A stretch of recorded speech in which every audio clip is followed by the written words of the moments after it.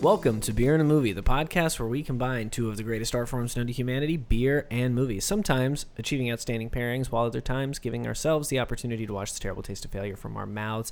And I welcome you back into the cage today. I am your guest host, Carlos Cooper, and with me, whenever I'm here, they are always here, but I am not always here when they are here, is Joe Hilliard. And Dave Gurney. And welcome back, Carlos. Thank you. Nothing would have kept you out of the cage. Nothing would have kept me out of the cage. There is no cage without Carlos. That's a good point. You know, I don't think we could have one of these cage match episodes and not have Carlos on. And why are we in the cage? Because it's a landmark, monumental, big round number episode. Can you believe that we've been doing this for 249 times prior to today? Yeah. It's a long time. It's barely believable to me, and I've been here for almost all of them. If we count the Uncle Drew episode, I missed one. Though I did try to record it. We all did. Yeah. You just did it twice, and the only one that exists for posterity's sake is... I think the Uncle Drew half exists, but the Space Jam Jam that's half, right. You had to re-record that part. So I'm on the... Okay, Yeah, all right. Well, just then that I guess half I've been by on myself. all of them, yeah. I missed women talking. Oh, yeah, that's right. And there were maybe a that's couple sprinkle. early on. But yeah, anyway. When Ethan was still around. It's amazing to be here after 249 episodes, to be entering the cage for our 250th. Thank you for listening, and thank you for coming along with us. Absolutely. And you come along with us for two reasons. One is, of course, we talk movies, but the other is we talk beer, folks, and we drink beer while we're talking movies. And this week we are very blessed by one of our most loyal patrons of the show, Daniel Benavidez, who always comes through for us with such awesome beers that he just kind of slyly hands off. Hey, guys, why don't you do this on the show? Hey, here's a couple I donate. Well, you know, this one he can't just toss off as something that he just had sticking in the back of his cellar or something. This is one that he had to wheel and deal to get, because this is a beer that people in the beer loving world, the craft beer community, go after, right? They trade for this thing, and it's one that is best had fresh. So it's one that they don't want to hang on to, that they're not cellaring, that they're not trying to just hoard for themselves. This is a beer made by Russian River Brewing, who we have had on the podcast before, back on episode 135.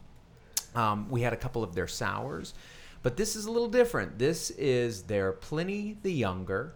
It is their 2023 vintage of that. It was bottled back in March, so a little bit older probably than we wanted ideally, but I think still fresh enough that we're going to get some of that experience here when we pop this open and get it in our glasses. Guys, this is their triple IPA, not their double IPA. It is 10.25%.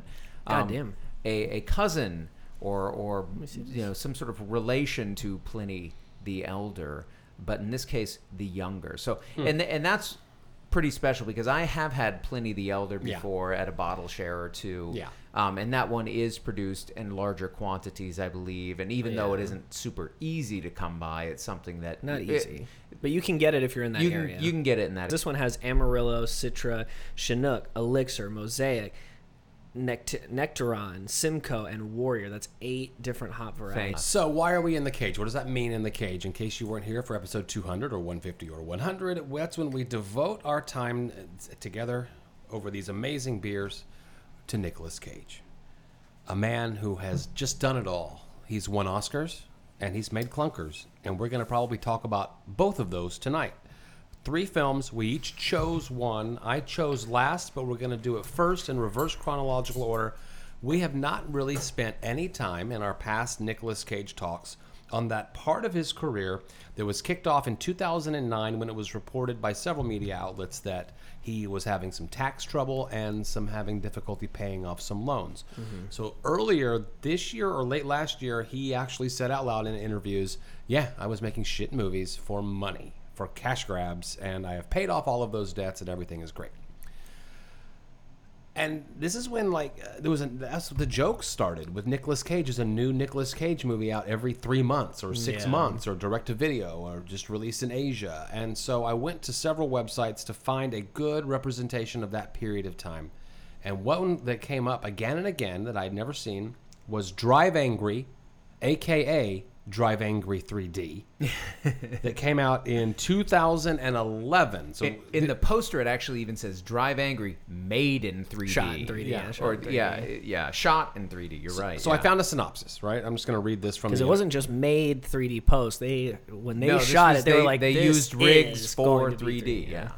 Thrown into hell for his crimes, brutal felon John Milton, a.k.a. Nicolas Cage, escapes from the fiery pit after cultists murder his daughter and take her baby. Intent on rescuing the child, Milton joins forces with a waitress who gives him her ex-lover's fire-red muscle car. In it, the two pursue the cult leader who plans to sacrifice the infant and unleash hell on Earth. However, the hunters become the hunted when Satan sends his merciless henchman, played by William Fichtner, to drag Milton back to hell. That's funny. The car is black Yeah, he gets the red car later, but the ex-boyfriend's car that it says is black. You cannot trust the internet. You can't. So and right there, I mean, we know that this is gonna be the heights of intellectual refinement when you're making reference to, of course, the sort of renowned author John Milton, the writer of Paradise Lost, of course, which is an epic poem, As this movie is. in blank verse. That it describes the biblical story of the fall of man, temptation of Adam and Eve by the fallen angel Satan, and their expulsion from the Garden of Eden. So you know that this is going to be some heady. This isn't Cage toss-off. This is Cage going deep into philosophical territory. Yeah, and it's a horrible movie. However, I was never not entertained. Yeah. Do you hear that hum and buzz? I do. I don't think it's going to be in the recording. I feel like that's happened before. It has, yeah. Okay, But I don't. Should be fine. carry on. All right.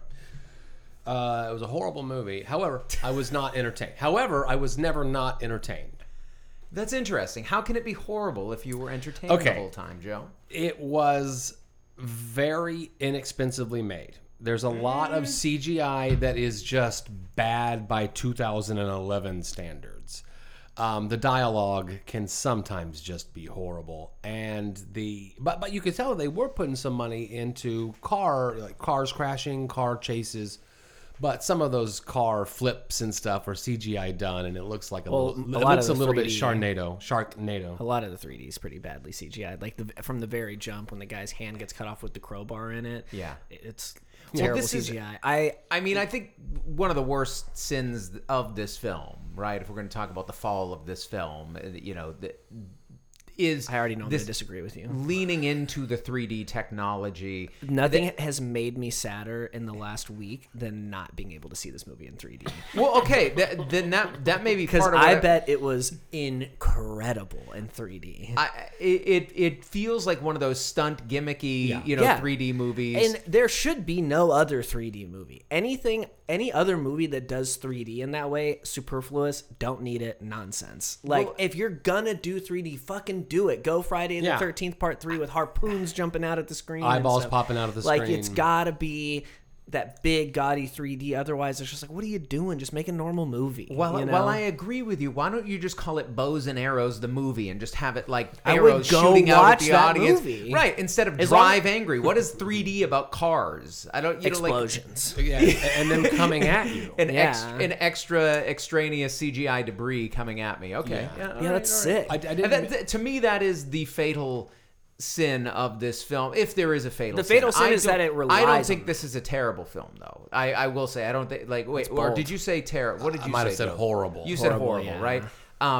I agree with what Joe was saying. I think this film is, at its core, very entertaining in a very trashy, campy movie kind of way that I feel like they were aware of in the making of it. I mean, I think Cage, at least in his performance, is aware of. But it did repeatedly throughout the film. I felt like I kind of just wish they hadn't even had to have this 3D gimmickry. Well, it's the guy as a hook here. It's the guy who made My Bloody Valentine. He's not well, like I know, an this Oscar was, caliber. Well, and it was director. definitely a platform like that had done so well as the 3D version. It's not a good movie. The original's Streets Superior, Ahead. yeah. But I think you're right and you're wrong in your 3D assessment. You're right insofar as that because it relies so much on it, when you don't get to see it in 3D, then it's like, oh, okay. But I venture to say that if the three of us had sat down in a movie theater and with the 3D glasses on, we would have been mesmerized, stupefied, just like blown away by the nonsense of it. And it would have been so much fun. And I don't know if this is the best, we plucked it out of a hat almost, for this period of his career. Yeah.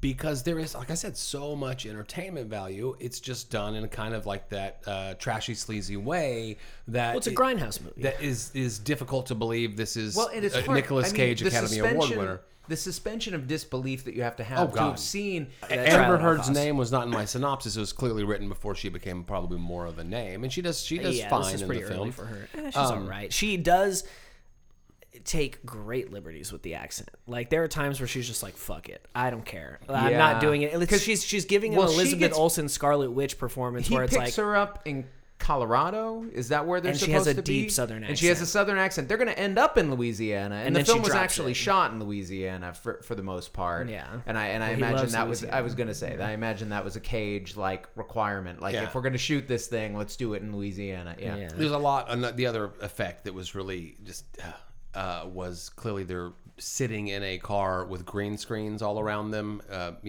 And they put in the action of the moving car later, just driving down the street, but it was not very well done. That said, I guess we could maybe go around the horn and say what our favorite scene was. My favorite scene. Well, I think we're getting ahead of ourselves because we didn't acknage the beginning of this movie. Please, the first. Are you talking about the first 30 seconds? The CGI hell. Yes, it's incredible. But what it does is I think that scene. I think if you get past that scene and find yourself disappointed by this movie, I don't know what you're doing, because that scene perfectly encapsulates everything that this movie's about to be. The CGI is terrible. It's like the physics of that car moving around make no sense, and this like overly dramatic yet hard as fuck monologue is going on, because the monologue's pretty cheesy for the most part, like referencing Cain and Abel and something about a badass motherfucker or whatever. Yeah. But then it ends with, because you see, badass motherfuckers are never fast enough. In the end, they will all be accounted for. Yeah. And it's read by a character named the Accountant, and that's hard as fuck. And it's so sick. Now, I love the character of the Accountant. William Fichtner is a nice element in this film. I do feel like the character and his relationship to Satan? Milton. No, Milton. Well, yeah, Satan. It's kind of implied he's like an assistant to Satan, or he's the accountant. He's the one who, if somebody gets out of hell, he pulls them back, or make sure if you're supposed to be there, you stay there, or whatever.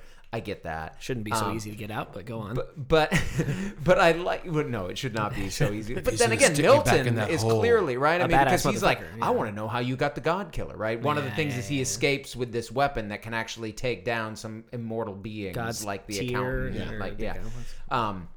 And his answer is, I just walked in and took it. And which is totally it fits Milton as this kind of inexplicably badass character, right? I mean, like, this is just who's going to get out of a scrape. Oh yeah, there's no way that he's not going to be able to make his way. Like, you can shoot him, he's not going to stay down. You can have him crash his car, he's not going to stay. I mean, he can shoot him in the face. Yes, as we see, and he just grows the eye back. It's just good to go. Yeah. So I do think that, but I would have liked there to have been a little bit there. You get a little bit of rapport between them, but it's just weird to me that he's chasing him and yet he's kind of helping him, and I kind of wanted that to solidify. They do have that moment where the enemy of my enemy is my friend. Kind of vibe. And I get it, and I kind of like. I mean, I think there's some cleverness here actually. Before we go on to like maybe just saying some of the even our favorite things or the worst things, I do like the concept of you have this Satanist cult leader, right? That are wrong about everything, it turns out. Yeah. Well, the character's name is Jonah King. Well, right enough that he's able to like potentially cause this kind of rift in the metaphysical landscape that could potentially bring hell to earth, but in a way that Satan doesn't want to have happen. Yeah, nor does he really care about what they're doing. Right. He doesn't like that they're doing what they do. Yeah. He doesn't want them to do this thing. And so that's kind of funny to me because I just like that commentary of like whatever Sky Lord or hell pit lord you're worshiping. You're just going on the best you can as a human to kind of figure out what that is, which usually means if you're ascending to the leadership roles, you're just full of bullshit and you say whatever gets your followers going, and it doesn't matter what the Sky Lord thinks. It's just you're getting them to do the things you want them to. Time to pass the plate. Some smart commentary, right? Maybe some more Milton in here than we realize. Yeah, the soundtrack's horrible. The score is horrible. The grindhouse stingers. You know, when he gets out of the car. That's pretty sick. It totally works for what they're trying to put on the screen. The Peaches song is pretty. That was good. I didn't like that. I like the Peaches song. The use of it. The Peaches song, I can take or leave, but the use of it, I was like, okay, whatever. We get it. Like it defines that character. I thought that was one of the... it defines that character, and like she's hot. Like that's like she's a badass. Basically, all they have to say about her is like, she's hot. Yeah, well, but she's got a heart of gold. There's going to be this, female character with a heart of gold that we're going to see, sort of carry throughout these films, aren't we? That's true. Yeah. But I hear what you're saying. I mean, the score for this was not Heart of Gold, not Dynamite. Yeah. My favorite scene. Okay. I think I know what it is. Amber Heard is now under the wing of Nicolas Cage, who has saved her from her abusive ex-fiance. Mm-hmm. They go to a bar, and she sees a cute guy over there. And the next thing you know, they're in. She says, "I'm gonna go." Oh, you're gonna pick my favorite scene. Oh, it has to be. It has to be everybody's favorite scene. So the next thing you know, the cute boy, they're in a hotel, like an hourly hotel, maybe, I don't know, and he's painting her toenails. And next door, like sharing the headboard wall, is someone clearly having some loud sex. And she bangs on the wall and says, "Shut the fuck up in there." You go through the wall, and it's Nicolas Cage, fully clothed, but we're supposed to assume that... And with sunglasses on, right? And a bottle of Jack movie Daniels prop Jack Daniels in one hand and a lit cigar in the other, while a completely nude woman is sitting on his lap doing all of the work. Yeah. Sure. Then the gunmen come in, and without dropping the bottle of Jack or the cigar... Or having the woman leave his lap. Right, or what would you call it? Disjoining from his partner. Right. They start killing and shooting and he's just rolling about the place with getting whatever angle he needs, with her still beneath or on top of him, depending on where. Yeah. And between killing the guy that's already just come through the door and the guy who's about to come through the door, slow motion-ish shot of him needing to take a big swig of that Jack Daniels. Yeah. It was. That's when I was like, hey, let's just stop thinking and just have a good time. Well, that is a clear signal. Drive angry. Yeah. Why did you go into this movie thinking? Because I watched it last.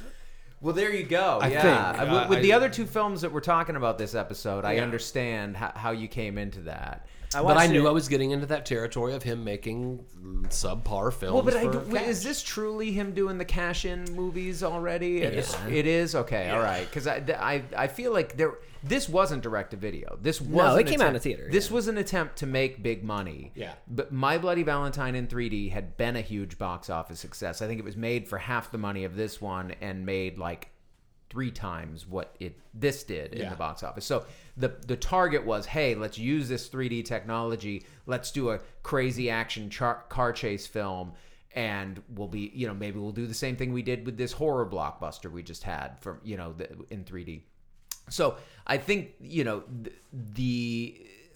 the concept there was this could be a big success.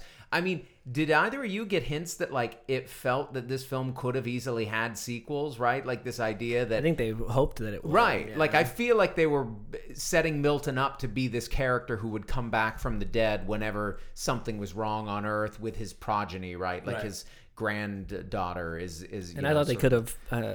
I don't know, found a way to spin Amber Heard off too if they wanted. There you go, right? Like it very much felt like, and then the relationship with the accountant that gets just hinted at, and it's like I feel like they were setting this up, hoping this could be a franchise. Drive Angry verse. Yeah, something like, well, next one could be like Drive Happy, or Drive Sad, or Drive Angrier. Yeah, Drive Angrier. There you go. Drive really fucking frustratedly. No, I was so glad I saw this, and I would recommend it. It's on HBO Max, and so Max. It's on Max. That's right. It's on Max, and you should. It's worth an hour and 45 minutes. I think it's a goof of a film. Oh, yeah. That if you're in the mood for that kind of like over the top, ridiculous action, lots of kills, some graphic kills, right? And we're using the 3D, the baseball bat going into the guy's, the broken Machete baseball to bat the in his head. eye, the machete, like you're gonna get these real graphic kill scenes at times that kind of just let you appreciate the protrudence of whatever weapon was, put in there toward the camera. So, I mean, there's some goofiness in there that may be too much for a lot of viewers, but if you're in the mood for that, I think it's a pretty funny, silly kind of exercise. I do think that, Cage, I think, does well. Sure. I don't think this is his greatest campy, silly role. I mean, like if I really want over the top Cage and I want it at the level, I'm going to go to like Vampire's Kiss or Bad Lieutenant before I go to this. But if I just want a goof and something that like might be somewhat of a crowd pleaser, if I'm with the right crowd, I'd probably go towards this. This wouldn't be a terrible option. I'm so happy we picked this one. Do you know how I know for a fact this was his cash-in era? Tell me. Because it was preceded by The Sorcerer's Apprentice in 2010, a okay. notorious piece of crap, and Season of the Witch in 2011. Then we get Drive Angry in 2011. Also in 2011, we get Seeking Justice, Trespass, Ghost Rider: Spirit of Vengeance. Okay, that's where we're definitely getting into the. No, you're right. I think 2008 or 9 is when Bangkok Dangerous came out, and I think that's kind of marks the beginning of that phase. I think. Yeah, and that's when it just got so much worse, I think, and we have not. It gets pretty bad. I feel like because The Sorcerer's Apprentice is definitely a low point. A certain kind of low point, but that did get a major release, right? Well, yeah, I don't think the distribution for me marks what is and is not a low point in his career, because he's done so many small, incredible movies that barely got released, like Pig.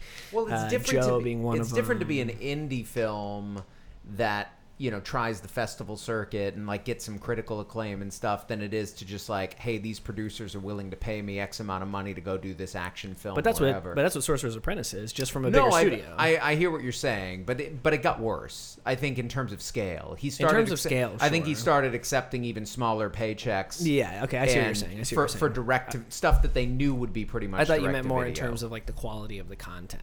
Because I don't know if it gets much worse than Sorcerer's Well, that's where I'm Apprentice. kind of curious, because Joe's intent in picking this to some extent was like, let's get into some of that Cage where he was just the I saw the same thing in episode 300. Well, I'm looking forward to it. I feel like we have deeper to plunge because this isn't as bad as it gets. I don't think. Okay. I saw Knowing in theaters. That was 2009, and that is a borderline unwatchable motion picture. Ooh. It is. What's the general plot? I think I saw it. I don't remember. You're not knowing what that is at all. It was so bad. It was so bad that like I went into it excited, completely flushed it from my memory. So it's some extraterrestrial thing, I think, some like future apocalypse. I don't know, whatever. Who cares? Okay, so this may not be the Cage's best. Yeah, he's good. And we're arguably though. getting into some of Cage's best here as we continue.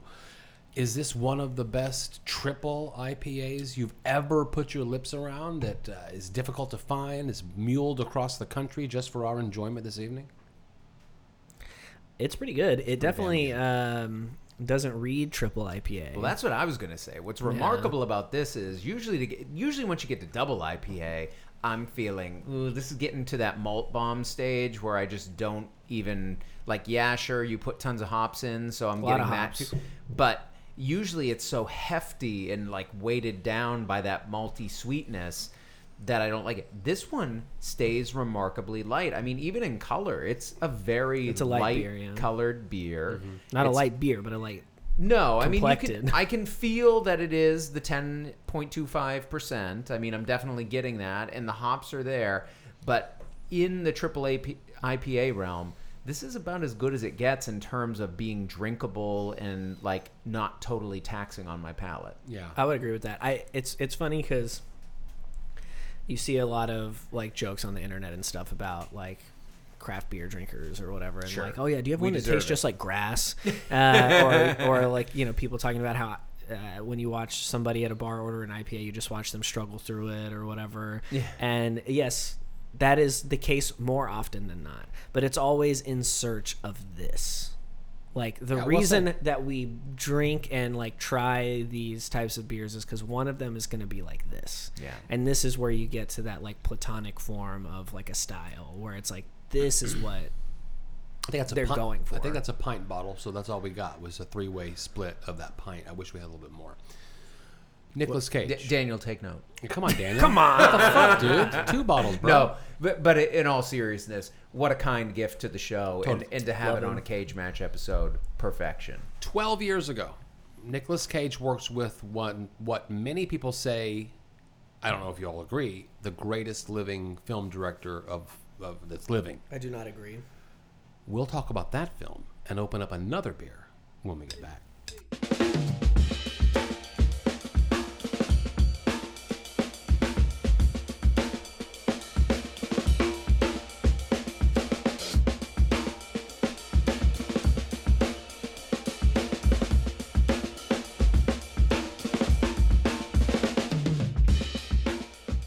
And we're back. We're back. Woo! All right.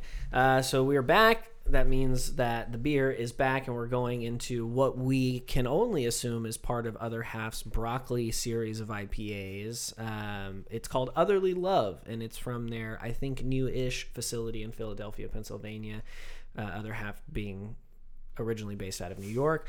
But yeah, Otherly Love, double dry hopped, Imperial India Pale Ale, double IPA, and it is brewed with a hand-selected blend of hops, notably Galax and Nectaron, giving notes of passion fruit, sweet pineapple, and peach. And I'll tell you what, I know I could eat, but I'm pretty sure I could drink a peach for hours as well. As our esteemed patron saint of the podcast had put into our minds way back in Face Off. So nice callback, Carlos. As we're getting some beer into our glasses, I'm excited to be talking about this next film with you guys because, well, it's one that I had seen shortly after it came out. I didn't see this in the theater. I can't remember what kept me from going to because it was right around the time that I was having my cinematic awakening in college and being interested in certain filmmakers, and I had seen Casino in the theater. I did not see Kundun in the theater, though. That was a problem. So for those in the know, you probably already realize what I'm going to be talking about here is the 1999 film directed by Martin Scorsese, written by Paul Schrader. There's a dynamic duo, folks. The guys who brought us Taxi Driver, Raging Bull, The Last Temptation of Christ. Getting back together after a period where they hadn't worked together for some years, and apparently had some pretty strong disagreements that had kind of pulled them apart, but decided to get back together to work on this adaptation of a novel by Joe Connolly, first-time novel writer, who had spent years, almost a decade, working as a paramedic in New York City, and sort of created this novel out of his experiences there, with this lead character, Frank Pierce, who in the film version, the adaptation they did called Bringing Out the Dead, same title as the novel, is played by Nicolas Cage. Okay, and so what we have in this film is essentially 3 days, 3 nights primarily, in the life of this this paramedic, Frank Pierce, as he's driving around New York City in his ambulance with a different partner each evening, right? We start out with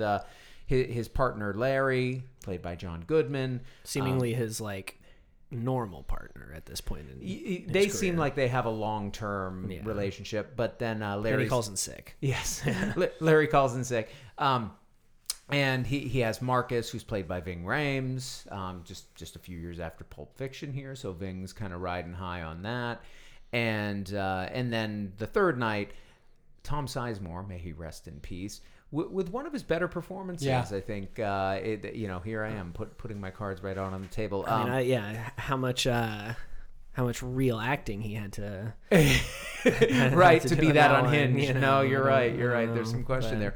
But he's not a drug-addled guy, supposedly. He's just no, psychotic. Yeah, he's just Yeah. psychotic.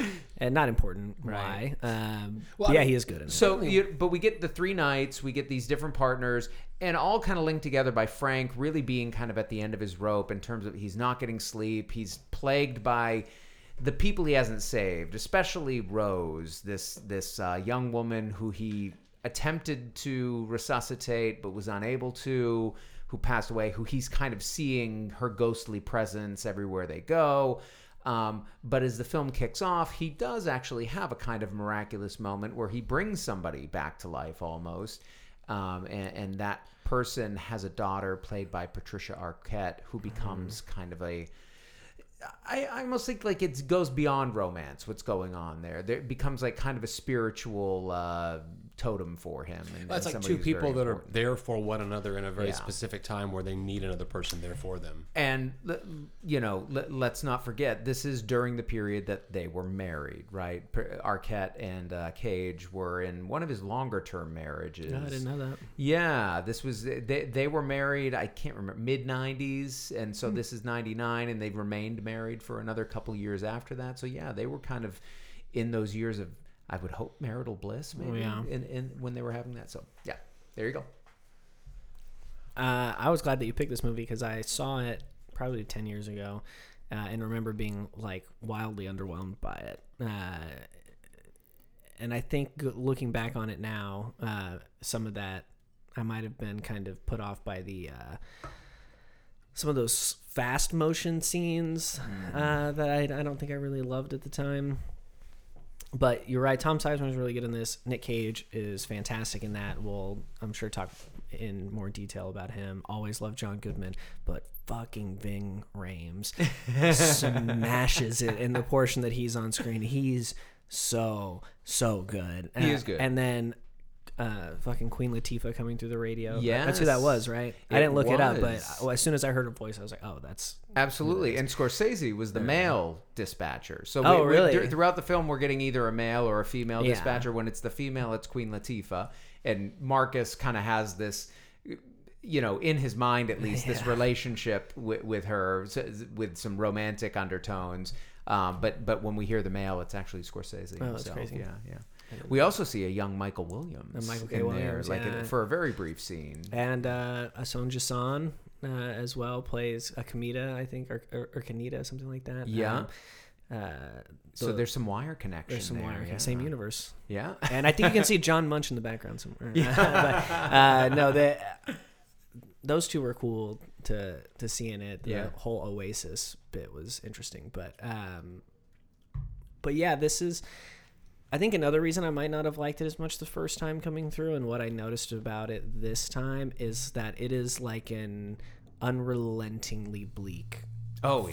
In a way that, like, I am not accustomed to seeing, especially with... Just wait for what we're going to talk about next. Well, yeah, but specifically where I was going and why it differs from what you just mentioned is that specifically involving New York City. Yeah. Like, I feel like 99 times out of 100, when you see a movie set in New York, even though there are, like, those dark corners in the underbelly of the city, you still have the glitz and the glam and the skyline, or the beauty of Central Park, stuff like that. Like, there is still some of on the west, Upper West Side. Yeah, you still have some of those, like, more like American Dream-esque, like, visions of the city. Woody Allen's vision of New York.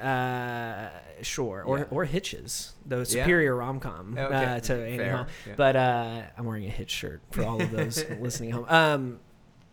But you don't get any of that. Like, they don't... No. I mean, I guess there's, like, maybe a moment or two that if you really, really, really had your rosiest colored glasses on, could be interpreted as... I think at best moments of reprieve. I don't know if you could say there's any joy in this movie at all. Yeah. But, I think when I was younger and saw it, and that just kind of was like, oh, fuck, man, this is, like, kind of hard to watch. But then, like, thinking about it now and more through, like, seeing it as, like, a Nick Cage, like, vehicle, what we're seeing is his interpretation of the city. It's not like I don't think it's meant to be like a literal depiction of New York. It's like, this is what this guy at the end of his rope, depressed, like, just ready to, like, crawl up in a ball and die, kind of. Well, not that far, but in that sense, very similar to Taxi Driver. The other, like, sort of big night in New York film from, well, other than I guess After Hours also kind of fits that, but that wasn't Schrader and Scorsese. That was it's a completely Scorsese. different tone. It's a very different tone. But Taxi Driver in this, I think, actually shares some stuff in common there in terms of like the lead character, their subjectivity being very important to how we're seeing the city, right? It's like framed through Travis that character. Bickle. It's his vision of New York that we're seeing in Taxi Driver. Here, I think Frank Pierce, yes, you're right, that this is Frank Pierce's vision of New York City at this point in his life where he feels that this profession, that he's chosen, or that he's failing, and he feels this guilt. I mean, there's something very Catholic about this film too, I think. Well, I mean, if the point of the film is that being a paramedic who has to go on these types of calls all night, every night of your job in New York City is bleak and depressing and is going to send you to places that are dark, point well made. I mean, that's what the film is all about. Frank, the John Goodman partner, Larry is. Thank you. Yeah, Larry. Frank is the lead. Cage, Larry, thank you, is I think the guy who has the sense of humor about it that's keeping himself. He has the appetite about it. It's all about like, are we gonna get the oh wait, I already had the beef lo mein. Yeah. I gotta have the. Right. He's just focusing on where his next meal is. Yeah. And then by the end of our journey, the Tom Sizemore character, we're seeing exactly where one could go. Yeah. If they're doing this kind of thing. I mean, it takes a strong mental ability to see that kind of death, despair, drug addicts that you get to know because you're constantly having to go on calls for these same cast of characters. Mr. O. I think that Scorsese and Schrader do a good thing here in trying to bring in the female character as a point of hope or a point of something I can work toward that might be good in my life. Yeah. But I think ultimately I remember seeing it, being underwhelmed. For a Scorsese vehicle, I think I'm still a little bit underwhelmed. I wouldn't call this one of his major works by any stretch of the imagination. I think he relies too much on tricks, the sped up frame rates, the fast zooms into the eyes and things like that. He's playing his tricks too much on his sleeve here for my taste. Like, you can see them, and when you can see them, they're a little bit less effective. There's a moment later on in the movie where I guess like Frank's really starting to just kind of go over the edge, where like the snow is falling backwards. Which they filmed apparently, like doing all the action backwards. That's what I so figured. that they could show it. They could show Tricks. the film backwards, and it would seem like the it was characters were forward. moving in forward motion. Yeah. But then, the snow is going upwards. I thought because of the time period, I was like, they had to have done that. Yeah. Right. Yeah. But No, I it's not wasn't sure. CGI.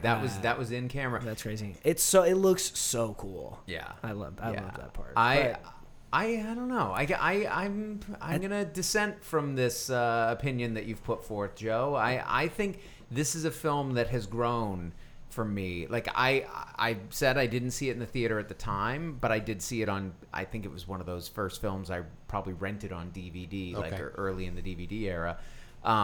These menus are incredible. Yeah, right.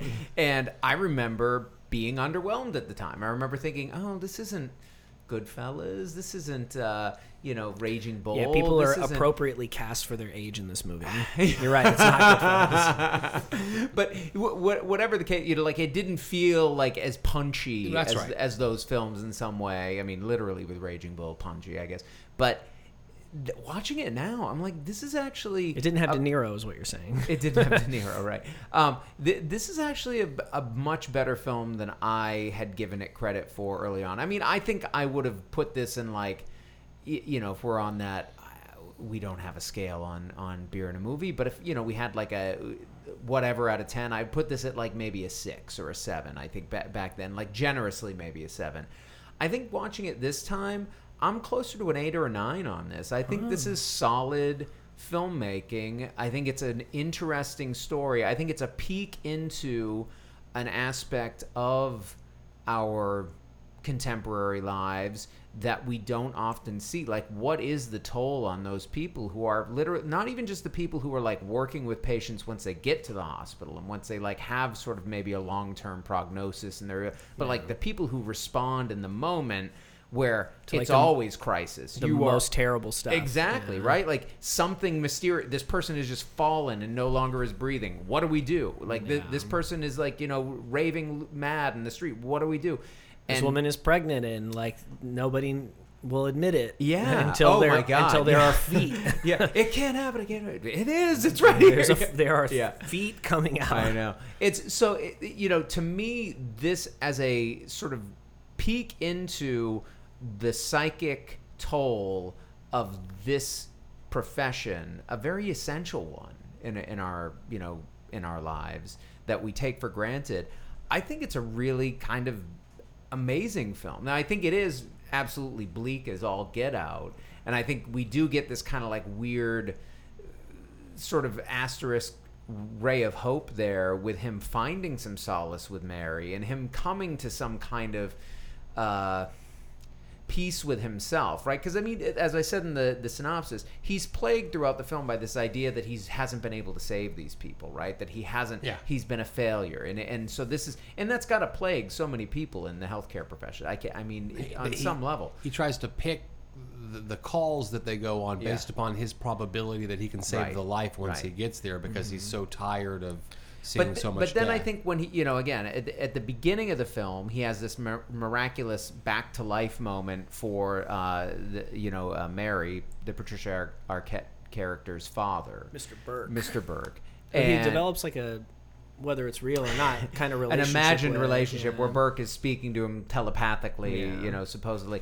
But when he's finally able to let Burke go and kind of understand that it's not always about saving a person's life, it's maybe bringing them comfort. It's about but your win-loss ratio in that job can't be about you're saving people, because people die. Death is a fact. Yeah. And you can't be in potentially the only fact. Yeah, you can't be in this world and be relying upon constantly saving people. It's just not going to work. And he seems to find some kind of peace with that, and yet you get to see the toll it takes on him. I think this is actually a pretty profound and dark but deep movie that I really liked a lot more the second viewing or third view. This probably I liked it more the second time, but I didn't go to the heights that you did. I also liked it much more the second time. It is now a movie that I would recommend, whereas before I think I might have put it in more of like a,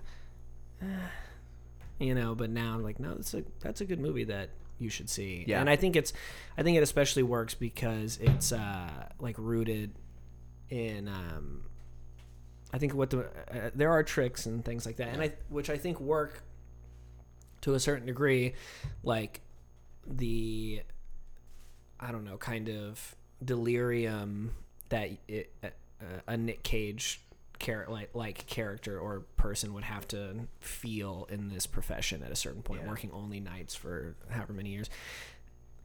I feel like you might see things that way with all the lights blurred and everything's kind of, you're just going through it and whatever. But I think it's really just rooted in like really great performances. Like everybody that comes on screen in this movie for a significant amount of time is so, even the fucking security guard guy that's just like, don't make me take off my sunglasses every time. Gris is so good. That is a great character. Gris is so good. Right. And then I think also like this movie is slightly like, I mean, not like ahead of its time because everybody knew, but it's like, I think more common knowledge now, and there's less like kind of, I don't know, delusion around how fucked up the American healthcare system is now than there was 24 years ago, because you have that intake nurse who's just like, well, why should I help you? And like is literally like kind of making people like plead their case to healthcare. Like it's really fucked up. But it also like just how under-resourced they are, and how jaded you have to get in that. And it's like, look, I can't do everything for everybody who needs it here. So like, how am I going to choose? What are you doing? You've done this to yourself for the 6th time this month. Like, I also shouts out Nestor Serrano, the guy who plays the doctor. Yeah. I like that guy. He used to be in a lot of stuff. I always really enjoyed him on screen. No, you're right. It was nice to see him. There's a lot of great little supporting. You've mentioned a few of them already. Mark Anthony, Aida Turturro, who people probably recognize from The Sopranos. Tony's sister in real life to John Turturro. that's what I thought. Yeah. There's just some great. You're right. I think the cast here alone is worth the price of admission. You're not going to be disappointed, even if you don't think the film fires on all cylinders and is maybe closer to what Joe is saying, that you're going to like the performances in a lot of the cases and you're going to pull some things there. Also, we mentioned the score last time. I think the score here is great, and the soundtrack's classic great. Scorsese stacked soundtrack with all the great pop Van music Morrison, cues. You got Sinatra, you got The Who, you got Mark, the Melodians. When Mark they go, Anthony, who's in the film. who's good in the movie. He is like really not good, somebody, almost unrecognizable. I think. Not somebody that I think when you think of like singers turn actors that really like had much of a career. Right. I know he's in some stuff, but he's like pretty, especially for. You got to think 1999. Yeah. He's like at the peak of probably his career, and like that's probably a peak for like Spanish artists or a crossing over, a Latin artist crossing over in general, because you got Ricky Martin up there too, yeah. and they were both kind of like at their peaks, presenting as these very suave, handsome, like well-groomed and put together men, and then here he shows up in this movie, dreadlocks, absolutely out of control, like insane, and he sells it pretty well, especially that scene where he's like covered in blood with the bottle at his neck. Like that's a pretty harrowing like moment, and then he just like sprays the blood from that's in his hair all over Nicolas Cage. A rogue beer has entered the chat. I know. I just heard a bottle cap. I just opened up this St. Arnold Tarnation, which is a unreasonably strong ale, they say. Well, this is a 9.0. That's just what we need, something So we just went up from 8.0. And when we get done talking about Bringing Out the Dead, we'll discuss both of these. And I'm going to go ahead and pour it for myself. I'm thirsty tonight. One of my favorite needle drops in this movie is when you get to the Oasis. It's Rivers of Babylon playing, which like what a great song to like the Melodians reference, like being like at peace. You know what I mean? Because that is a very like you get some soothing couple Clash songs in there. That's another one I was going to say is when Janie Jones hits and they're rushing out on a call, it's like it's really dope because it's hectic and like they're out on a call, and that's a very like energetic song. But then when I'm So Bored in the USA plays, it still maintains that, but then you're listening to the lyrics and you're thinking about the mental state that Nick Cage is in at that time, and it just works on multiple levels at that point. So I really enjoyed the needle drops, and I thought the Elmer Bernstein stuff was pretty good. And there is one, I can't remember the song now that I'm thinking about it, or now that I'm trying to talk about it, but there's a song where the soundtrack and the score kind of like seamlessly transition. There's like a song playing, and then Elmer Bernstein starts this piece that's kind of composed clearly around it. So there had to have been some foresight there between the two, and then it transitions strictly into Elmer Bernstein's score. Right. It was good. Yeah. And I'm not really I'm not a Scorsese stan either. Like I don't worship at the altar of him. And I'm some might say eager to dislike one of his movies just because of the kind of. I don't think it's going to be Killers of the Flower Moon, because I'm hearing great stuff about that. I mean, look, I've seen everything he's done that has like come out in theaters since I've been old enough to know who he was. Yeah. Like even saw Shutter Island probably in the first week, which at the time I was like, whoa, because I was like fucking 15 or any dumbass. Now that's one I have not rewatched since. I have not either. It's not very good. But I'm dying to rewatch Wolf of Wall Street, which I've only seen once. There's no need. That's I don't know. The only thing I want to see. I don't know. The only rewatch that I want to see is just a super cut of all of Jonah Hill in it, because I think he's the best part of that movie. Yeah. Him and fucking John Bernthal. McConaughey's scene's pretty good. It's okay. I like the McConaughey. It's like a meme. Oh sure, but it's a hot one. It's like but whereas I think Bernthal and Hill are giving like really good, fairly earnest performances in a way that I like much more than the kind of, well, all right, those are rookie numbers, like McConaughey or whatever. I think and it's then the safe to screaming say of Leonardo DiCaprio. Flower Moon we'll do that week of, so in the future. Very. I'm looking up forward to this seeing year. it for sure. Looking forward to it. Yeah. Just premiered at Cannes. I think it's interesting for me. I guess I have to probably cop to being a Scorsese stan, even though I'm not. Like I don't think I'm. There are films of his that I'm not as jazzed about, but more often than not, if I watch them a second time, I do find more to like about them. Is the thing that's the reality is he's never an unthoughtful filmmaker. No, I think is the thing. Like, and you can have problems with the decisions he makes. You can have criticisms of the sorts of approaches that he takes to whatever the material is, but almost always there's a reason there that you can understand why he would select to do that. And I love that he chose to work with Cage on this project. I think that Cage was the right casting for, like putting a De Niro in the ambulance. No, that's not going to work. Putting even DiCaprio wouldn't have quite been ready here. I guess this would have been just after. He'd have been too young, yeah. But even now, I don't think he's that kind of presence. I don't see him doing that. This was a Cage role, and I think Cage did it as well as anybody could have done it. I can't imagine any other actor having done this better. And 4 years after his Oscar, he's still playing it somewhat muted, even though the material itself is very, very dark. He doesn't Vampire's Kiss really at all in this, except when there's a couple times he's having the almost like a psychotic episode. Yeah. As his character would have. Right. And it works, like those moments where he gets kind of big. Work in the context. It's that's maybe he's swinging for the fence. You could say he's swinging for the fences now, but he like hits a home run. There's no like. Okay, you convinced me the movie's better than I said. All right, fine. That's what happens when you go into the cage. That's what happens when you go into the cage. I will say you get pummeled into submission.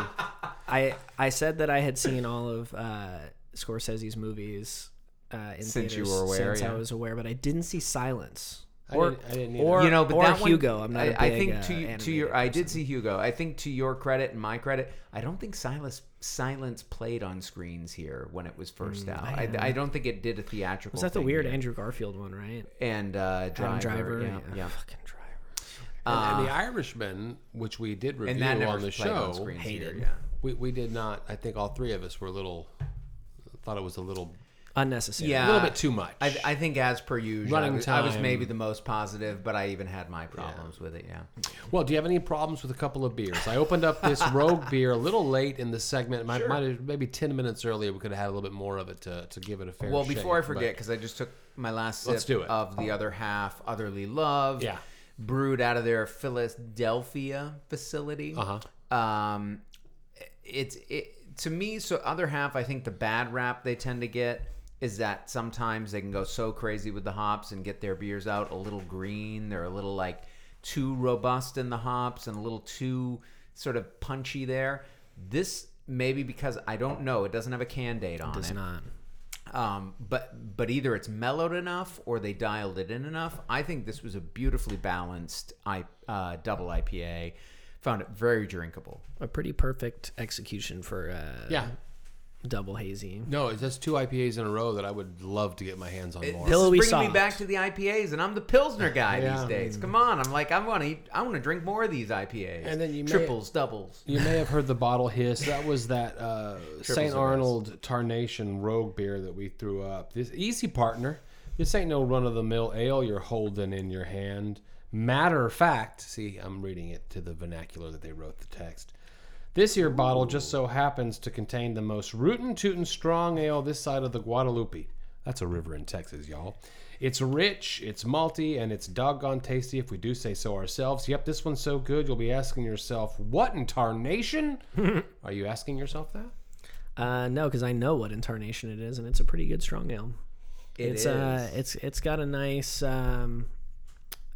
the maltiness is balanced. It's not hitting you over the head, but it's got like nice little kind of caramel, like sweetness notes in there. Oh, absolutely. Lots of caramel. I'm digging it. Yeah, from aroma to flavor, this one is great. When St. So Arnold does it smooth. right, they do it right. Oh, and they rarely do it wrong. I've had a couple, but It's when they try to do the trendy stuff. And I feel like some of those Bishop's barrels where they like get into like, aging something in like a, like red wine barrel, blah, blah, blah. Like, I think sometimes, like, I feel like I had one that was like a gin barrel. I had one that was a Chardonnay barrel aged thing. That was kind of interesting. I don't know. Those points don't for always, trying, but Yeah. But generally, I think they hit the mark, and this one definitely hits the mark. yeah, So, I like seeing their Art Car IPA on tap at a bar that doesn't have any other craft. Sometimes that's the one that you'll find in our market, and that's the one I'll grab. Tarnation by St. Arnold is a hit. Other half a hit, and 2 out of 3 say this is a hit. Bringing out the dead. 2.5. You're coming around. You're right. You came You're around. You're right. One more beer, and I might just say this is the best film of the night. But so far, if I had to choose between watching Bringing Out the Dead again or Drive Angry again, I'm leaning Drive Angry. And I don't fault you for that. I'd probably agree. And I was going to say, especially if it's in the context of like a party going on, Drive Angry is a party movie. That's a party movie if I ever You've saw never it. seen Drive Angry? I can say Bringing now. Out the Dead might work in certain moments as a party movie, but would mostly bring the mood down. And mostly bring the mood down. Well, speaking of, one more Nicolas Cage when we come back, and that's from 1995, and I bet you've already figured out what it is, and we'll talk about it after the break.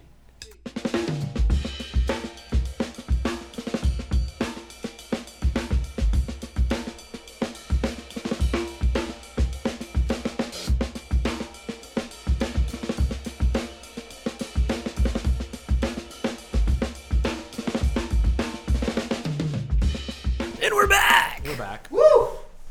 All right. This is cage matches are just unlike any other thing we do. Buckle the And fuck up. I'm so glad that we established this as a tradition back. Was it episode 100 that we first did it? Yeah. And it really born out of a concept that Carlos already had. So we kind of like stole another podcast and folded it into this podcast. I'm glad we did. Yeah. So there's nowhere to go but up, and I'm talking about ABV. And so we're gonna go Because we started so light. another Daniel Benavides offering for the evening. This has been an all Daniel episode, by the way. and the We're guy gonna have won't to come start on the calling show. these Daniel's cage match or something. I don't know. Sponsored by. This is Weathered Souls, and you know we love our Weathered Souls, right? They are out of San Antonio, Right. and this is their nearest of kin. 1528 Weathered Souls, and I can't read that. I need glasses all the time now. Yeah, look at that small print. I see the problem with glasses is I get reading glasses. Weathered Souls and Brockton Beer Company. Fantastic. And no, Brockton we have not had. Weathered Souls we've had several times. And go ahead, David, take over for me. Because there's other small print. I'm gonna let our listeners know this is a barrel aged imperial stout, 13.5%. Oh. Woo! All right, aged in Uncle Nearest barrels. I'm assuming that's a bourbon. Daniel's a big bourbon guy. Yeah, he is. Conditioned on vanilla and dead stock coffee. Hecho Amano. What was the name of the bourbon? I'm gonna look it up. Nearest barrels, which I'm assuming is the reason for calling this nearest of kin in there. So and I'll read this other small about nearest of kin is full of subtle notes of vanilla, coffee, and oak from aging in Uncle Nearest's barrels and being conditioned on vanilla and dead stock coffee. This has allowed the beer to develop a wonderful complexity and finish with a rich, smooth mouthfeel. Oh God, so snobby. Uncle Nearest Premium Whiskey, 100 proof, very popular whiskey. So let's open this thing up and talk about our next film. Please. Carlos, you picked our final film for the episode. This is a statement of fact. Well, David, we kind of picked this movie. Because you were in the shop one day and we were talking about the upcoming cage match, and we both were, at the time, unbeknownst to one another, Oh, look at that. leaning towards picking the same movie. Right. And so when you told me you were leaning towards this, I was like, okay, well, I kind of was as well, as it turns out. And you were like, okay, why don't you throw your hat in the ring as this one, and I'll pick another one. And so I was like, okay. I'm in, and it's Leaving Las Vegas, Nicolas Cage's Oscar-winning performance. 1995. It was nominated for a lot of different things. I believe this is its only win. Directed by Mike Figgis, who has some other interesting credits to his name when I looked at his IMDb. Yeah. There was one in particular. Time Code's a really interesting film if you've never seen that. I have not seen Time Code. What was it?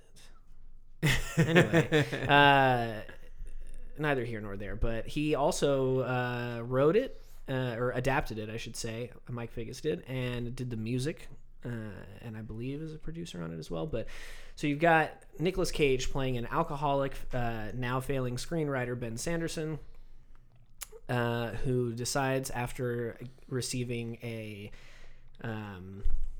fairly generous severance check from the production company he worked for, decides he's going to go to Las Vegas and drink himself to death, where he runs into Sarah, S-E-R-A, played by Elizabeth Shue, who is a sex worker on the Strip, and they find this weird kind of solace in one another, and that's all I can say without spoilers, ?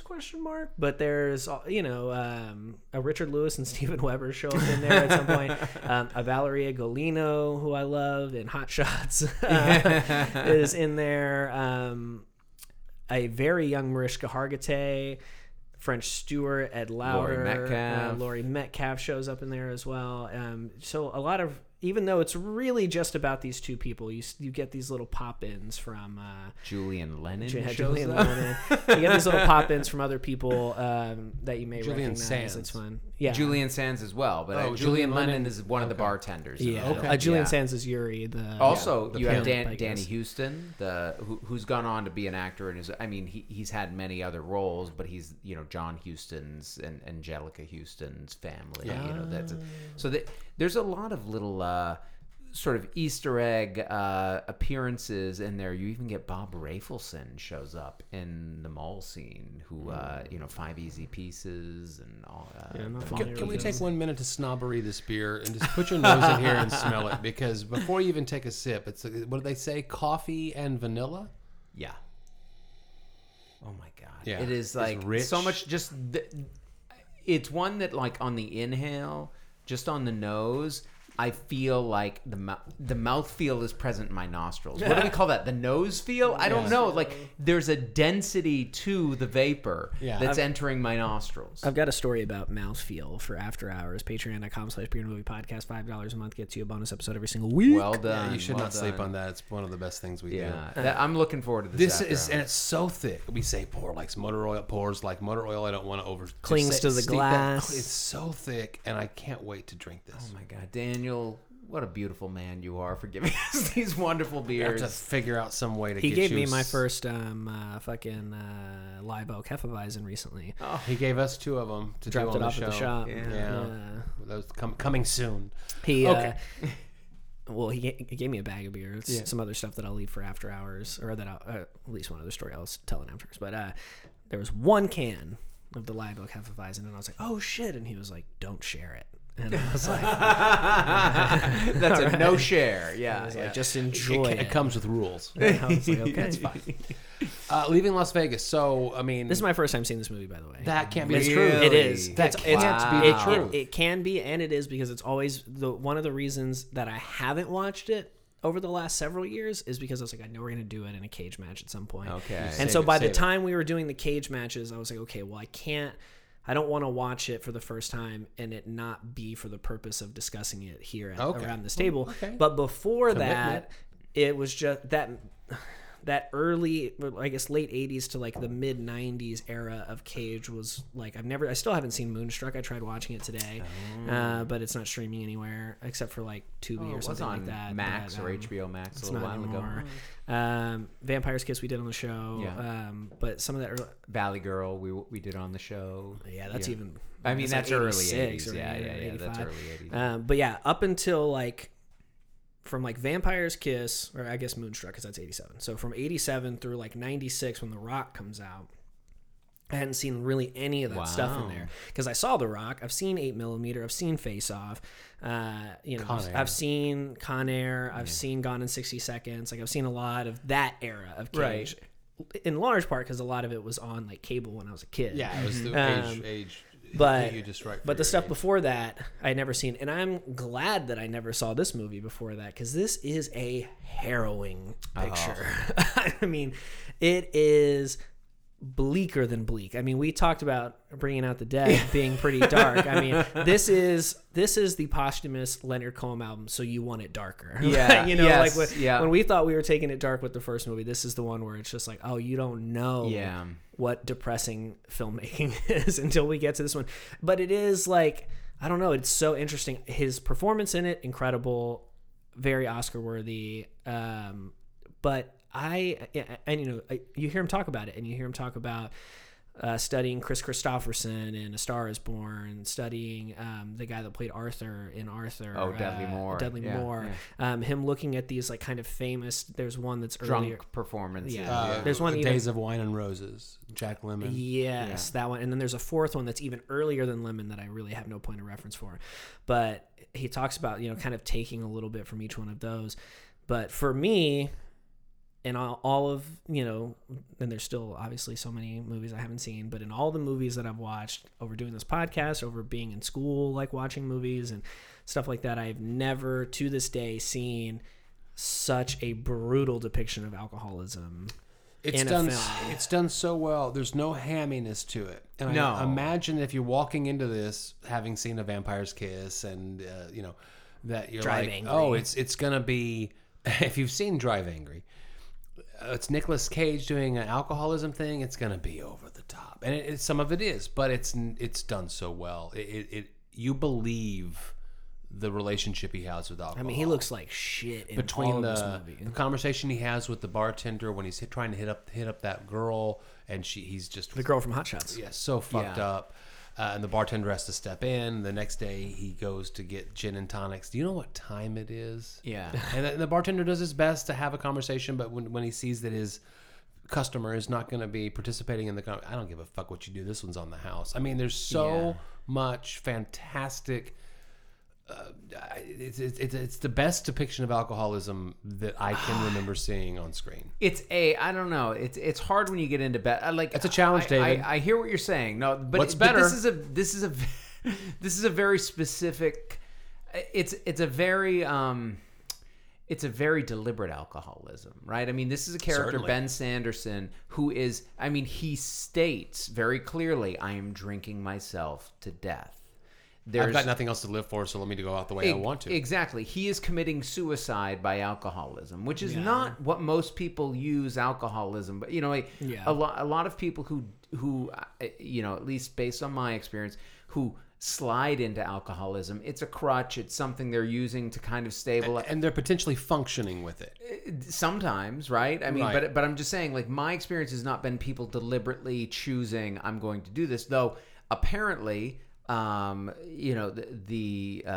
O'Brien, who wrote the novel that this is based on, which was a sort of roughly autobiographical novel of his own experience. Like, he was somebody. I mean, I don't know if you guys read about this, but he died.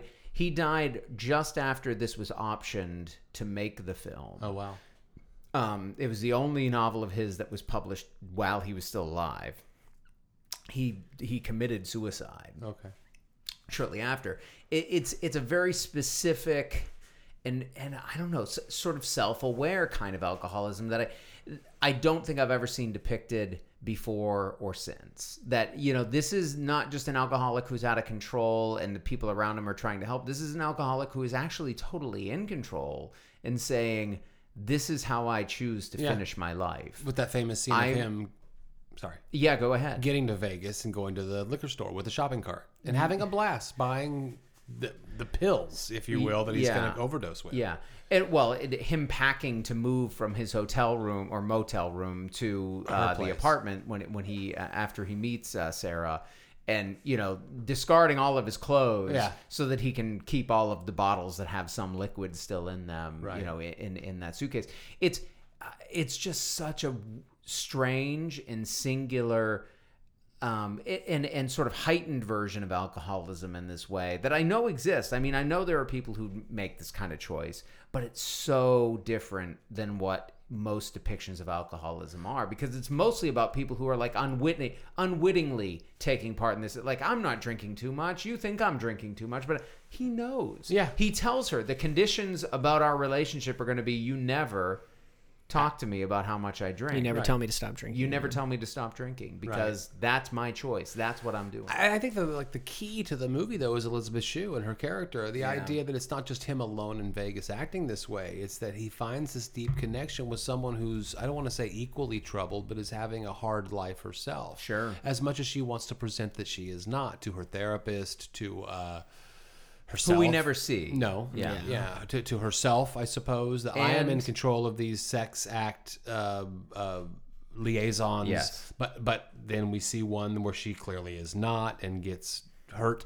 And I mean, it's two people that, I mean, it's not what I would assume anyone would think is an ideal relationship, but they need each other for these reasons that totally make sense for them to try to be together. Well, it's a film about dependency, right? Yeah. I mean, and codependency, I think, in a very stark way. And I've glimpsed those kind of relationships before. And I guess at the root of all partnerships, there's some kind of codependency that's there. But there's this is obviously an unhealthy form of it. But it's that connection nonetheless. And there's something beautiful about it. This is a relentlessly bleak film, but again, like Bringing Out the Dead, one that finds some kind of ray of hope in that, like, even in our worst situations, you can find somebody to connect with, and you can have this kind of experience that I don't think is totally negative. Like, I certainly, Ben, we're not spoiling anything to say Ben dies, right? I mean, he sets out to kill himself. His death scene is pretty rough, too. He kills himself. The death scene is intense. Yeah. Big time. But she lives on. Mm-hmm. And I don't know that it was a bad thing for her to have had that relationship with him. Yeah. And also, I don't know that I read their relationship as codependent. Elaborate, please. I think he's dependent on alcohol. I think she's like looking, maybe it's more like codependent from her end, but I think because I think they are both so flawed, him being more so than her, and they're both aware of it, it kind of leads me away from this idea that they're codependent, that they need each other, because to me it reads more as like, here are two people that are fucked up, that look at each other and go, oh, well, you're pretty fucked up too, and yet anyway still choose to spend time with one another and still choose to invest themselves in one another. Well, and who can appreciate that each other are still like can accept human one being, another. Right? Yeah, like they're accepted, like despite these flaws. Like we all have flaws, and they have some huge ones, massive ones. But they're able to see the humanity in each other. Yeah. But I don't know. So that makes me not want to label it as about dependency or between the two of them, at least. Okay. Because there's clearly some like dependency stuff going on. You know what I mean? Like she obviously stays with this guy. I kind of understand where you're coming from. I think she needs him in this moment. She needs him more than he needs her. I don't know if she needs him or if she just recognizes that of all the Johns that I'm picking up here, he's treating me like a person. And not just, right. Well, he sees the humanity in him. And he's like really not interested in sex. He just wants company. Well, they never have sex until they do, and it's very sad. Well, that's what I'm saying. I mean, she attempts, and that, But I think, you mentioned the Julian Sands character. She has a pimp when the film begins, but or when we first meet the character, but that ends. Right. And that's ending just as she ends. meets him. Well, he ends. Right, yes. No, he gets in trouble with his, higher-ups in his organized crime organization, and that's the end of him. And so, I think Cage in some ways, the Ben character, comes in as this kind of other, this new male presence in her life. It's like when you break up with a partner who was like really controlling, and then you get with a partner who like borderline doesn't give a shit about you at all. It's like there that Go. overcorrection, There's something that like people that. make in I think you're relationships. right. I think you're right. Absolutely. I promise I won't. I think there's something like that going on there. So I really do feel like she needs somebody like Ben in that moment to be able to connect with. And I don't know that Ben feels like he needs that, or I don't know that he needs that to do what he's doing, but I think me as a viewer watching this character needs somebody like her to care about him as he's finishing this I think he's mission. a charismatic writer, and so therefore likes the human connection, and she's not bad to look at. And in fact, I find her to be one of the most, the scene where they go off to a motel and she's trying to seduce him. And the way that she chooses to do that is to pour liquor on her naked Which top. he has already narrated that earlier. Like you get the bank scene where he's there cashing the check, and he's dictating into that little micro recorder there, basically that exact scene. Yes, Yeah. He's like sort of presaging. He's thinking ahead, Yeah. like somehow foreshadowing what this scene is going to be. And even though it's deeply troubling, it's one of the most erotic scenes that I can think of. Because until it becomes a total clusterfuck, of course, and of it course. becomes them getting kicked out. But I hear what you're saying. There's a moment. The way they present the nudity, and Elizabeth Shue. I mean, she was the Adventures in Babysitting, for God's sake. She's not. She's not, Karate Kid. Karate Kid. Yeah. It is. That scene sticks with you. I mean, for me anyway. Yeah. No. I mean, it is a striking moment in the film, especially because it's the, I don't know, kind of like first time that the Nick Cage character Ben becomes sexual in any way, shape, or form. Really, I mean, he brings Mariska Hargitay's character home at one point, but it doesn't feel that sexual. It feels more of like a boredom thing, or maybe even like a I'm gonna get back at you because you're still going out. Oh, that's definitely a this, revenge kind of weird revenge thing. Yeah.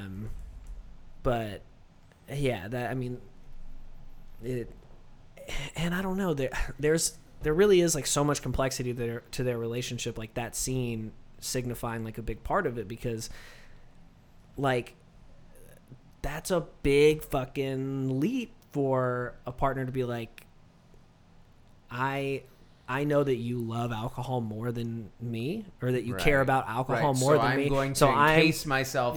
So I'm going to lean into your. Let me sexualize the alcohol. Yeah, I'm going to lean into your most kink, whatever. Not even kink, but like the darkest, worst part about you. Yeah. To like endear myself to you. To like, I don't even think it's enticing. I think she's just like genuinely trying to connect with him in the way that she is most comfortable connecting with another person. You know what I mean? Yeah. Because she realizes that the way to do that is she's always sexually forward with him. We can fuck anytime you want to, and he's not. No, and, I'm not. But that's her comfort zone as far as like connection goes, because that's what she's accustomed to and most familiar with.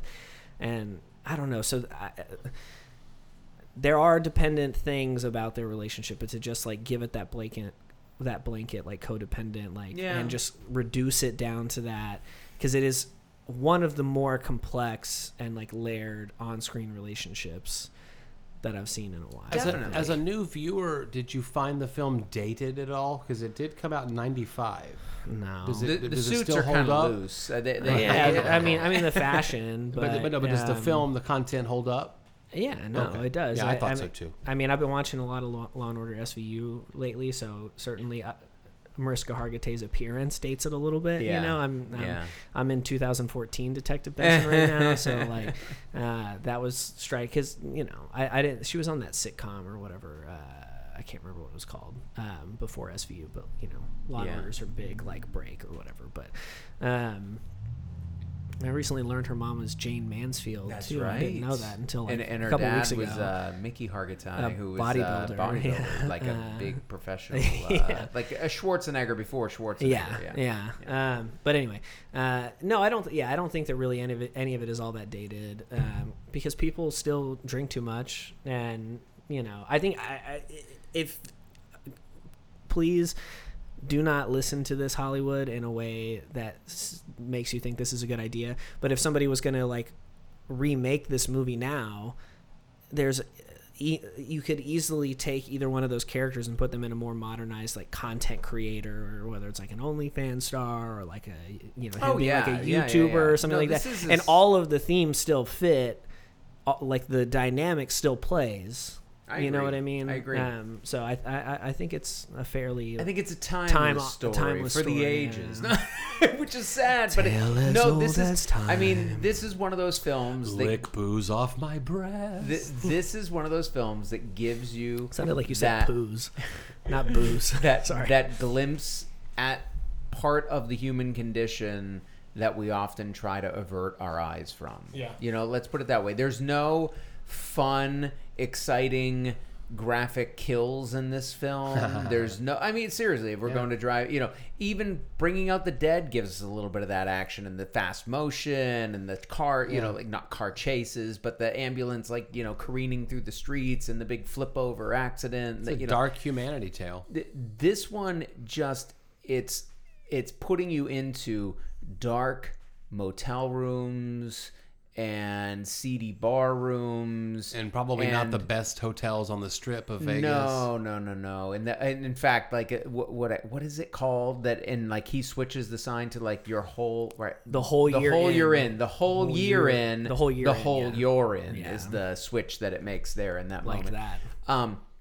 You know, this is dark. This is super dark, and this is just giving us that glimpse on like, okay, yeah, this is something that people struggle with. This is something, you know, like, and people get there. And we get those little, you know, flashbacks, which I think, yeah, okay, are they a little bit cliched? Sure. But I think they work really well. Like, you know, the quick flashes that we get to, like, his wife and child. And, like, even when he's in the casino and he has his, like, moment there and he you know, goes nuts and flips the table and he's saying, like, he was drunk he's my son, you know, like clearly this is a, you know, the result of a domestic dysfunction that like sort of, you know, like he had an attempt at like a happy family life that just went awry, and what the reason were.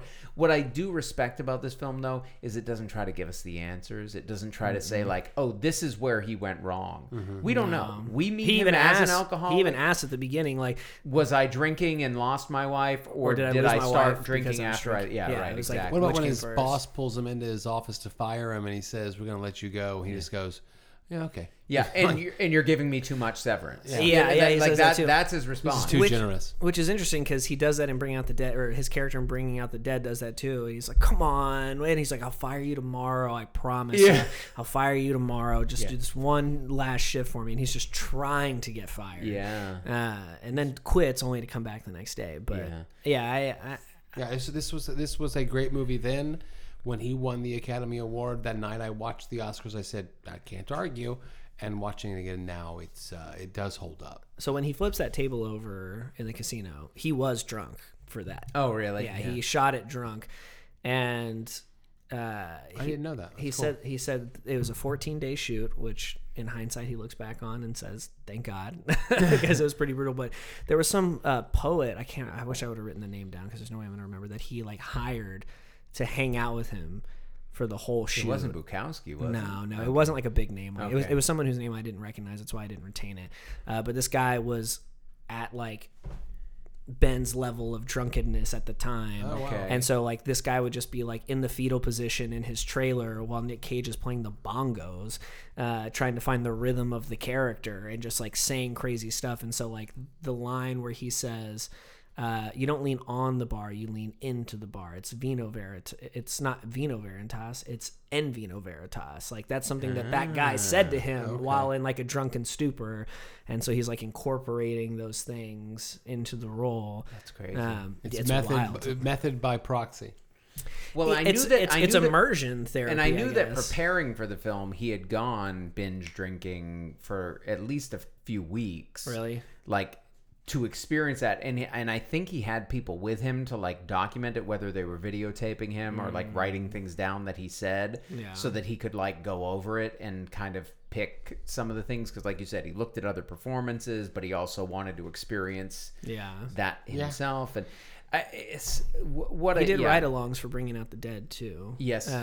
Although he said that New York was too clean by the time he was doing the ride-along, and it wasn't. I heard that during Drive Angry, he spent the entire shoot purposefully angry. No, he met the devil. He met the accountant. No chauffeurs on Drive Angry. He drove the whole time. He was pissed.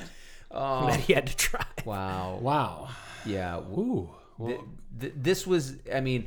This was probably the darkest Cage match of them all, right? I mean, in terms of content, we could have done National Treasure, along with Family Man. That one's kind of sad. Is he in like a comedy?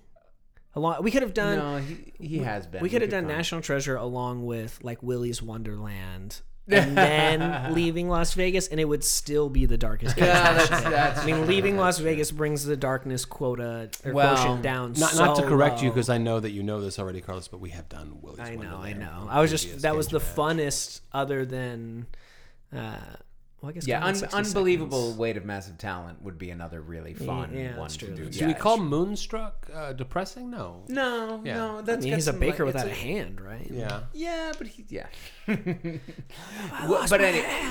but I do think this one sort of plunges us in purposefully, right? I mean, he won his Oscar for going into that dark place. If you had to pick your pick for 300.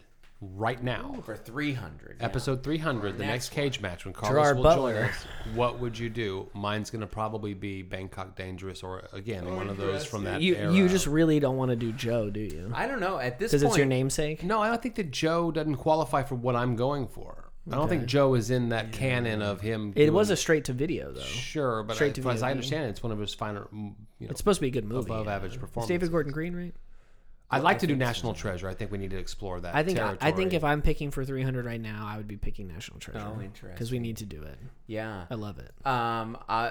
That's a good selection. I think just because Carlos is saying he's never seen it, I might have to go with Moonstruck for that. Would be a good little range. Yeah, that would be a good show. Good range, yeah. All right, I'm going to write these down. See if it sticks. One thing that did stick was this beer to the edge of the glass. To the roof of my mouth. This is like, they were right about the mouthfeel on this one. Nearest folks. of Kin, 1528. Weathered Souls, 13 point something or 13 even. This one was 13.5, I believe. Delicious. Yes, 13.5. After two really great IPAs, and then of course the strong ale, which was a different bend altogether. I mean, we've really had it all tonight. This one took 2 or 3 sips just to get myself there where it wanted me to be. As it warmed up while we were sitting here and talking, it got better and better and better. I loved this beer. I thought this beer was incredible. I'm glad the three of us are sharing it. I couldn't drink that bottle by myself. No. Yeah. Good Lord, no. This would be danger zone material. Danger zone. That's right. If we were drinking this solo, this is one of those that you really do want to save for those special occasions when you're looking at some of the best work of a great actor like Nick Cage, and sort of trying to find something that can match that level of complexity and performance. Because that's what this beer is. It's complexity and its performance. You're getting the coffee notes. You're getting the vanilla notes. You're getting the bourbon notes. You're getting, that malty, roasty base of the stuff. I mean, it is just everything you want in that kind of barrel-aged imperial stout from a couple breweries, Weathered Souls and Brockton. Don't know Brockton as well, but obviously they work well together. Playing the highest sort of game they can. Yeah. I would agree. David, It's can you great. take off your shirt and pour the rest of this over your breasts? 'Cause I'd like to lick it my off. God. I'm there. You'd get so much chest hair. It's been in that kind It wouldn't even be funny. Oh, yeah. It's like that scene in Along Came Polly where the guy is shirtless playing basketball. Playing shirts and skins. You know what I'm talking about. You don't know what I'm talking about. Okay. Well, Carlos, you want to wrap it up with, because you did the intro. Do you want to do the outro? Can you do it by heart? I don't know if I can, but I'll try. Okay, go for it. The best thing about Beer in a Movie is that the conversation continues after the episode has already ended. You can find us on all of your favorite social media platforms, on Twitter at Beer in a Movie, on Instagram at Beer in a Movie, Facebook.com/Beer in a Movie Podcast. TX. Beer in a Movie TX. BeerInAMoviePodcast.com is the home base. You can find links to our Discord, which you need to be on because there's a lot happening over there. Not just, film and movie talk, but also, various and sundry other things. You can find a link to our Patreon, patreon.com/beerindamoviepodcast, where for $5 a month you get a bonus episode every single week. And you can find a link to our merch store, tpublic.com/beerindamoviepodcast, maybe, where you can get shirts, mugs, stickers, all sorts of cool stuff over there. I actually wore my Beer in a Movie shirt yesterday, only to realize I should have worn it today. But, it's too late for that. And if you're listening to us on Apple Podcasts, please rate, review, and subscribe. We know you're going to give us that 5-star rating, but please leave a written review to let us know what you like, what you don't like, what you want to see more of in the future. And that really helps us to manipulate the algorithm to do what it do. And get more eyeballs on the show, get more ear holes on the show, boost that listenership, baby. And this has been another, I don't know, pretty bleak episode of Beer in a Movie. But Cage-filled. But Cage. It's been another cagey episode of Beer in a Movie. Until next time. That's nice talk, Ben. Keep drinking. Between the 101 proof breath and the occasional bits of drool, some interesting words come out.